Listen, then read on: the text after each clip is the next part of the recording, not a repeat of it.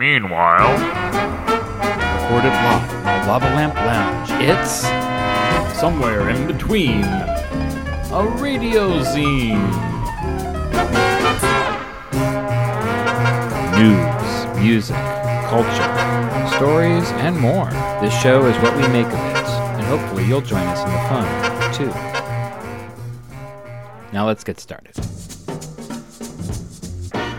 And welcome to a supernatural radio noir. It's issue 52, The Adventures of Marcus Little, part 5. When it came time to actually put Marcus Little together, I got incredibly lucky, not just because of the people who did say yes when I asked if they were interested, but it just so happened that I knew some very interesting and wonderful people that I could ask at all. Doing a lot of radio over the years has led to me doing a lot of interviews and working with a lot of wonderful personalities. And so I knew that when it came to our lead, I needed somebody with Jason Ramey's kind of delivery and fun and just the general tone that I knew he could bring to something like this. I'd heard some of his other radio work where they'd done some kind of radio dramas, and I just knew that he would make an excellent lead as Marcus Little. I was also incredibly lucky in that I could ask a few people that I quite admired to fill in for a few roles here and there, and that's certainly how the Weatherman and Little Theodore became, Merlin and Greg, respectively. It wasn't actually that hard to ask either of them. I'd been not only kind of interacting with them casually over the years, but it was just, a case of, hey, I'm working on this project. You interested? And both said yes immediately. And once everybody was in place, it was just a logistic question of recording. Probably the hardest part was getting the song done with Emma and Matt, since we all lived in different places, and I was recording on less than professional gear at my house, and Matt was using basically a studio to knock out the song. But I think Emma was able to nail it, and it certainly adds a huge amount to the show overall. Not only having her in it where she can do the acting and the singing at the same time, but just being able to have faith in the kind of people that I was finding who had ideas and were able to execute them. Using comedians to do not necessarily comedic roles, but with comedy in it, certainly made the execution of Marcus Little and the editing afterwards much easier. And speaking of roles, it's probably time that I got into mine because, we have a little bit of unfinished business with our Mr. Stone, as it were. Now, where were we? Mr. Stone quickly interjected before I could get to the next part of my story. Haps, huh? He inquired. And suddenly, his entire perspective snapped into place. I could see what he was looking for. I knew exactly how to string him along. Sure, I said. For a place that's difficult to get a cup of joe, it actually has some pretty good donuts. Randy looked at me, clearly challenging what I had just said, but not directly. It occurs to me that Mr. Stone is not familiar with our neighborhood, doesn't understand some of the shorthand, isn't exactly familiar with the place names, probably couldn't give directions to save his life. And that's why he's here. The image in my mind suddenly came into view of Mr. Stone retracing the steps that Mr. Little took on that same night. He was hoping to find Haps, to sit down, to actually get a cuppa and see if it would work in his favor, if perhaps one of the other patrons might lead him to something he was looking for. I don't fault him, I do the same thing. If I'm not familiar, or if the local lingo is escaping my grasp, then, of course, I hit up a townie and try to get as much as I can, so I can figure out what it means when somebody is referring to a restaurant by a nickname, or a bar by another name, or any number of other things that I don't know about any particular neighborhood that I'm suddenly finding myself in. It takes time. It can actually be one of the most laborious parts of the job, sussing out what people mean when they use local lingo. But it can be incredibly rewarding when you find the right person who's willing to give you the right clues. "I'm not interested in donuts," Mr. Stone said. "I just want an address. Where is this Haps?" "Not too far from here," I countered. "We can even pop in afterwards, and I'll buy you a chicken fried steak." As tempting as that is, I thought I might try another place. I nodded. "I see. You're more interested in the saloon." Mr. Stone shrugged. Seemed like it might be a place where I could take care of some other business." "And what might that be?" "None of yours," Mr. Stone replied. To which I have to say, it's a pretty good retort. "Fine. Doesn't sound like you're very interested in the rest of the story anyway. What good is it if I tell you how all this turns out?" While he was distracted, I pressed a button underneath my desk and looked him straight in the eye. It took him a moment to reconnect with my gaze, but once he did, he glared and said, "Come on, Dex. Give me the addresses. It's the last two places I haven't been. It's the last two pieces of the puzzle. Once I'm sure I can be out of your hair, I'll just disappear and you can go back to reading my columns in the paper. You know, the kind of arrangement we had beforehand when we didn't know each other." I smiled and said, "What are you talking about? I'm starting to think that you're one of my best friends. And you know what best friends do. We love to tell stories about where we've been."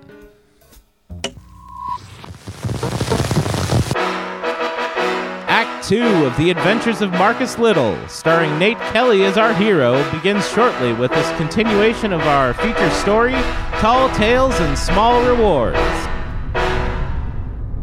I popped into my office to give Lieutenant Levinson a ring. While it was never a sure thing, tonight proved fruitful, and Levinson mentioned that a pair of human haulers liked to wet their whistle at the old Pink Dog Saloon when the working day was done. And occasionally they got a little drunk and heated in their conversations, and would have to be told to mellow out by someone with a badge. It was a long shot, but for some reason this seemed like the right path to take now. So I threw the Chevy into gear and told Itty to hold tight as we tore our way to the old Pink Dog Saloon. Hey, if you want to start handling the driving, then be my guest.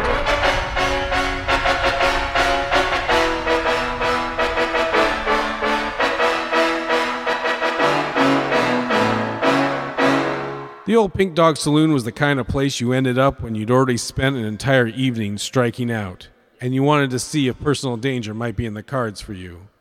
Dive probably undersells the qualities the establishment tended to highlight, but it wasn't that the place was filthy, or something that might fall apart itself. Rather, the ambiance of the clientele mixed with the dim lighting and terrible liquor to create a mood that was edgy in a place that was already not well cleaned. It led to some interesting problems for an after-hours joint, so the owners had gotten into the habit of enchanting a door near the entrance. All you had to do was speak the password and the door would open. While I'm not proud, I do tend to keep myself informed about these kind of things.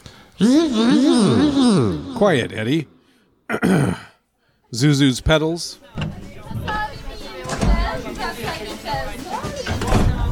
It also wasn't my first time here. You'd be surprised how many cases cause you to wind up here eventually. But with my unnatural pallor and otherworldly companion, people seem to be staying out of my way.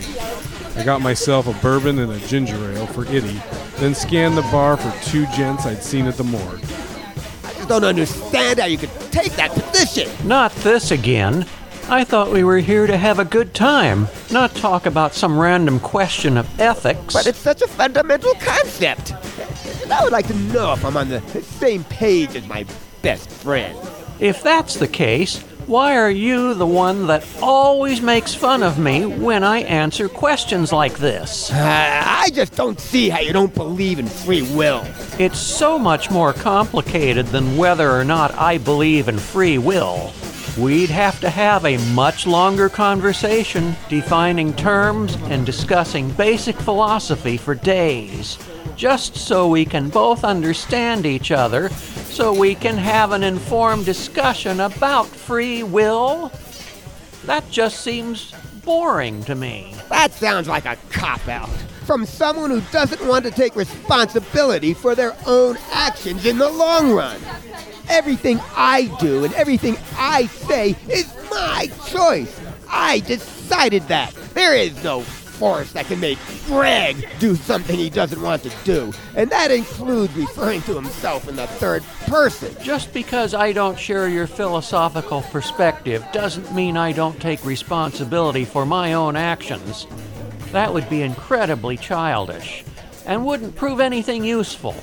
Look, I want to enjoy my cider and soak in some more music from the 1965 jukebox this place has before I call it a night and dream about catching toads or something.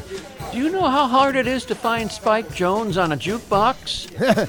You really are obsessed with Spike Jones. But someday, we should actually talk about something of substance, something that matters. Okay, I'll say this, and then we can move on and talk about the weather or something. It's like this. Excuse me, can I? Thank you. Yes, what do you... Hey, I know you. You're the guy from the... Other bar, yes. Let's not mention that in a place like this. Of course. Why are you here? Marcus. Marcus! I was about to say Marcus. I knew you were Marcus. I never forget a corpse. I mean face. But why are you here? We don't know anything about you or anything. What are you doing? You filled out the paperwork on him. We even told me he was that detective you read about. We don't have time for this. Look, it's obvious what happened to me. We don't need to go into that stuff. How did I get to the morgue? I need to retrace my steps. You don't know? I think even I could figure this one out. Why does everyone insist on talking down to me just because I'm dead? I'm sorry. That was really mean. You seem nice and I'll stop. What do you mean, mean? We could have been awful to you, but we weren't. We actually delivered you to the morgue instead of trying to sell you off to some medical student or something even more horrible. We get offers. Be thankful we decided not to be really awful. What happened? Look, we are two resourceful gentlemen that fulfill a need in our community. That's all. We don't ask a lot of questions at work. Certainly not about the big issues. And we're both very good at our jobs. We've been doing this for years. So if my friend Merlin here set up a system in the van where we could take untraceable calls, make a little scratch on the side. And if my friend Greg uses his charm and connections to put the word out that we might be free to do this kind of work... And? Are we not making ourselves clear, Greg? You're fine. It's me, I'm sure. Sometimes I stutter, and it's hard to follow. I'll try this. Marcus! Yes? Someone paid us on the DL to haul you away from that hospital. No questions asked. To the morgue. And to forge the paperwork so it didn't look too fishy. They disguised their voices using a whisper on the phone when they called. This happens all the time. We showed up to find your beaten and broken body just inside the door of the hospital that appeared to have been forced open. Do you think that was direct enough? I'm telling you, that's exactly what happened, word for word.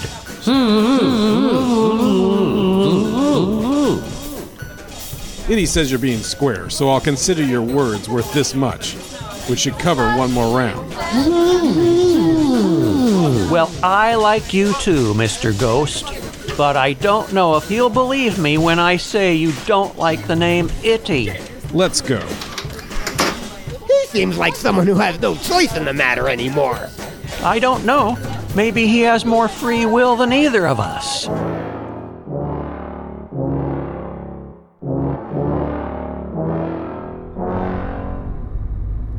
After a long conversation that I wasn't sure I quite understood, Itty and I decided we weren't interested in returning to the hospital tonight.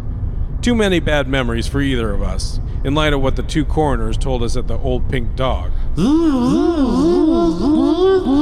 Yes, we can get some Limburger. It was clear that we should return to my office and see if dead people can get a little rest before tackling the problems fresh in the morning.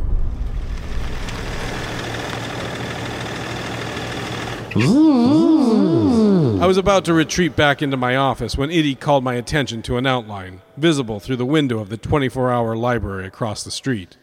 It only took a moment for it to register in my mind, and another to make my way to where the outline I saw was, in front of a table where a number of newspapers and a pad of paper were evenly spread out.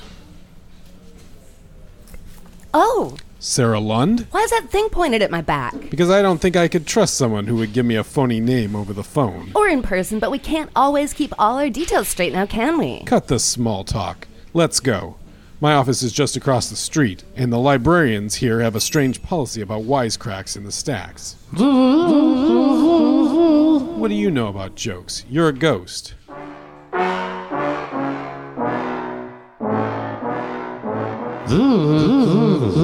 Come on, let me ask a question or two. So who are you really? Let's just say we're kindred spirits, though by the look of it, I'd say you and I are about as different as can be anymore. Recent events have not been so kind to me.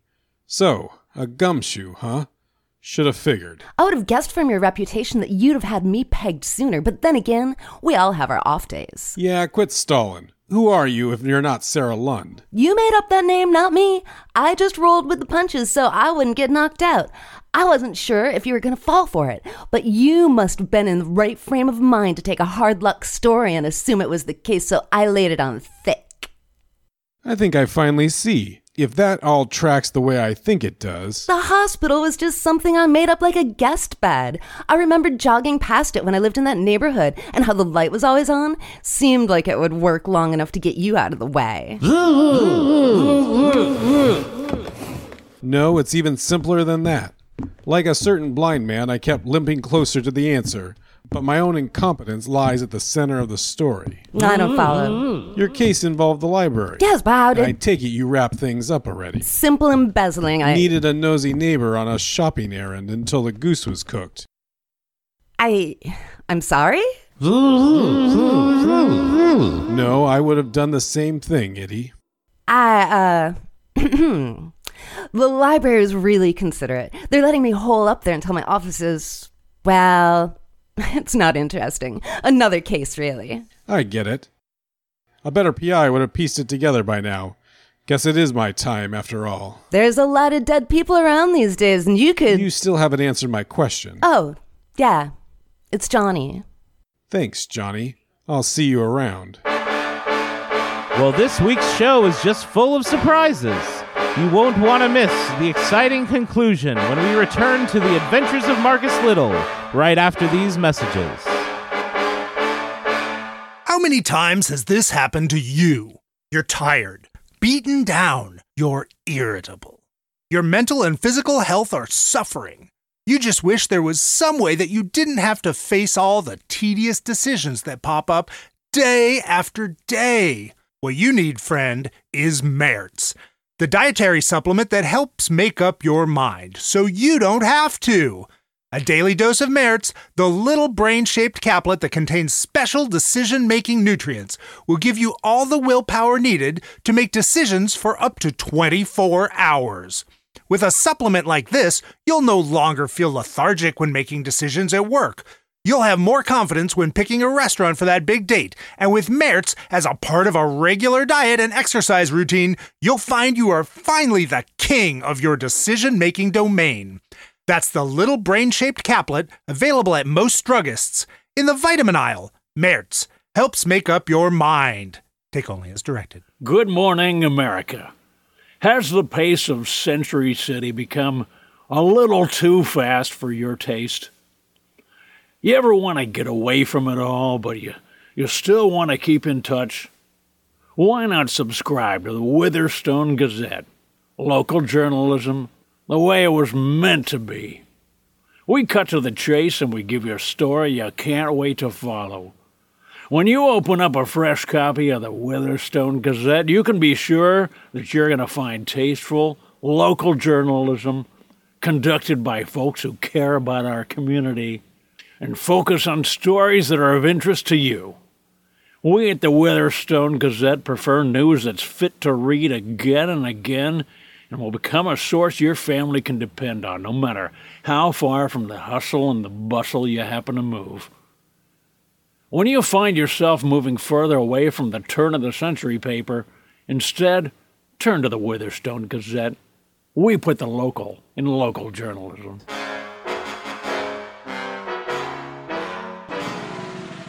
The Adventures of Marcus Little features Nate Kelly as Marcus Little and Jessica Norman as Cindy Baumgarten.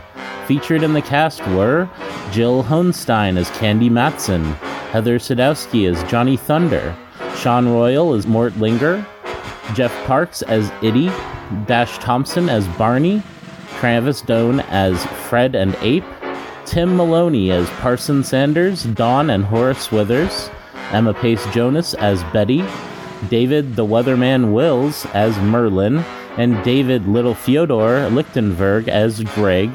Also featured were Jason Ramey, Kelly Taylor, Jessica Ramey, Jesse Sutherland, Bella Ramey, Austin Rich, Stella Starr Schaefer, and William R. Harris. Our music was by Brendan Murray and Matt Orifice, and our script was by A.C. Richards.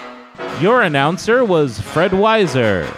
The Adventures of Marcus Little can be heard every week here on ABS, the American Broadcasting System.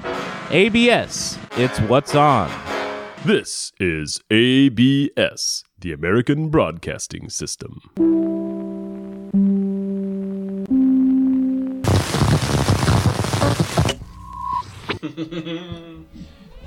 Yay! The Adventures of Marcus Little, Part 5 of 6. Tune in next week to hear the end of the story. And that's going to do it for us this week here on the program. Somewhere in between, a radio zine, The Adventures of Marcus Little, Part 5. Issue 52 was written and assembled by Austin Rich. On this day in 1978, Edward D. Wood Jr. passed from this mortal world and entered into the realm of the unliving. While a lot of evidence points to the fun Ed must have had in his life as a creative person, there was real tragedy and loss throughout his career. None of his films were successful, which led to a recurring cycle of poverty. His acting was never on the same level as others, leaving him with little to fall back on when times were tough. Even his writing career, for someone as prolific as he was, never led to any real success. Both he and his wife's alcoholism not only led to their pennilessness, but their eviction, which saw all of Ed's private documents put in a dumpster. After drinking far too much over a 3-day period, Ed passed from this world. However, within 4 years of his death, his work was finally getting the accolades it deserved. Collections of his work have been released almost continuously since he died. A church has been founded in his name, and he has earned more household recognition and respect in the 40-plus years since he died than he ever did in his life. There's a lesson here somewhere. Exactly what, I'm not entirely sure. This episode was produced by Austin Rich in the Lava Lamp Lounge and was assembled using only the finest in 20th century technology. In the long-standing tradition of most zines, there is an open submission policy here. If you have a story, music, or poetry that you'd like to send in or read, or you just want to be a part of the show, why not drop a line to austinrich@gmail.com. That's going to do it for us this week. You guys are wonderful. You guys are beautiful. And without you, there would be no program. be seeing you. Somewhere in between, a radio zine?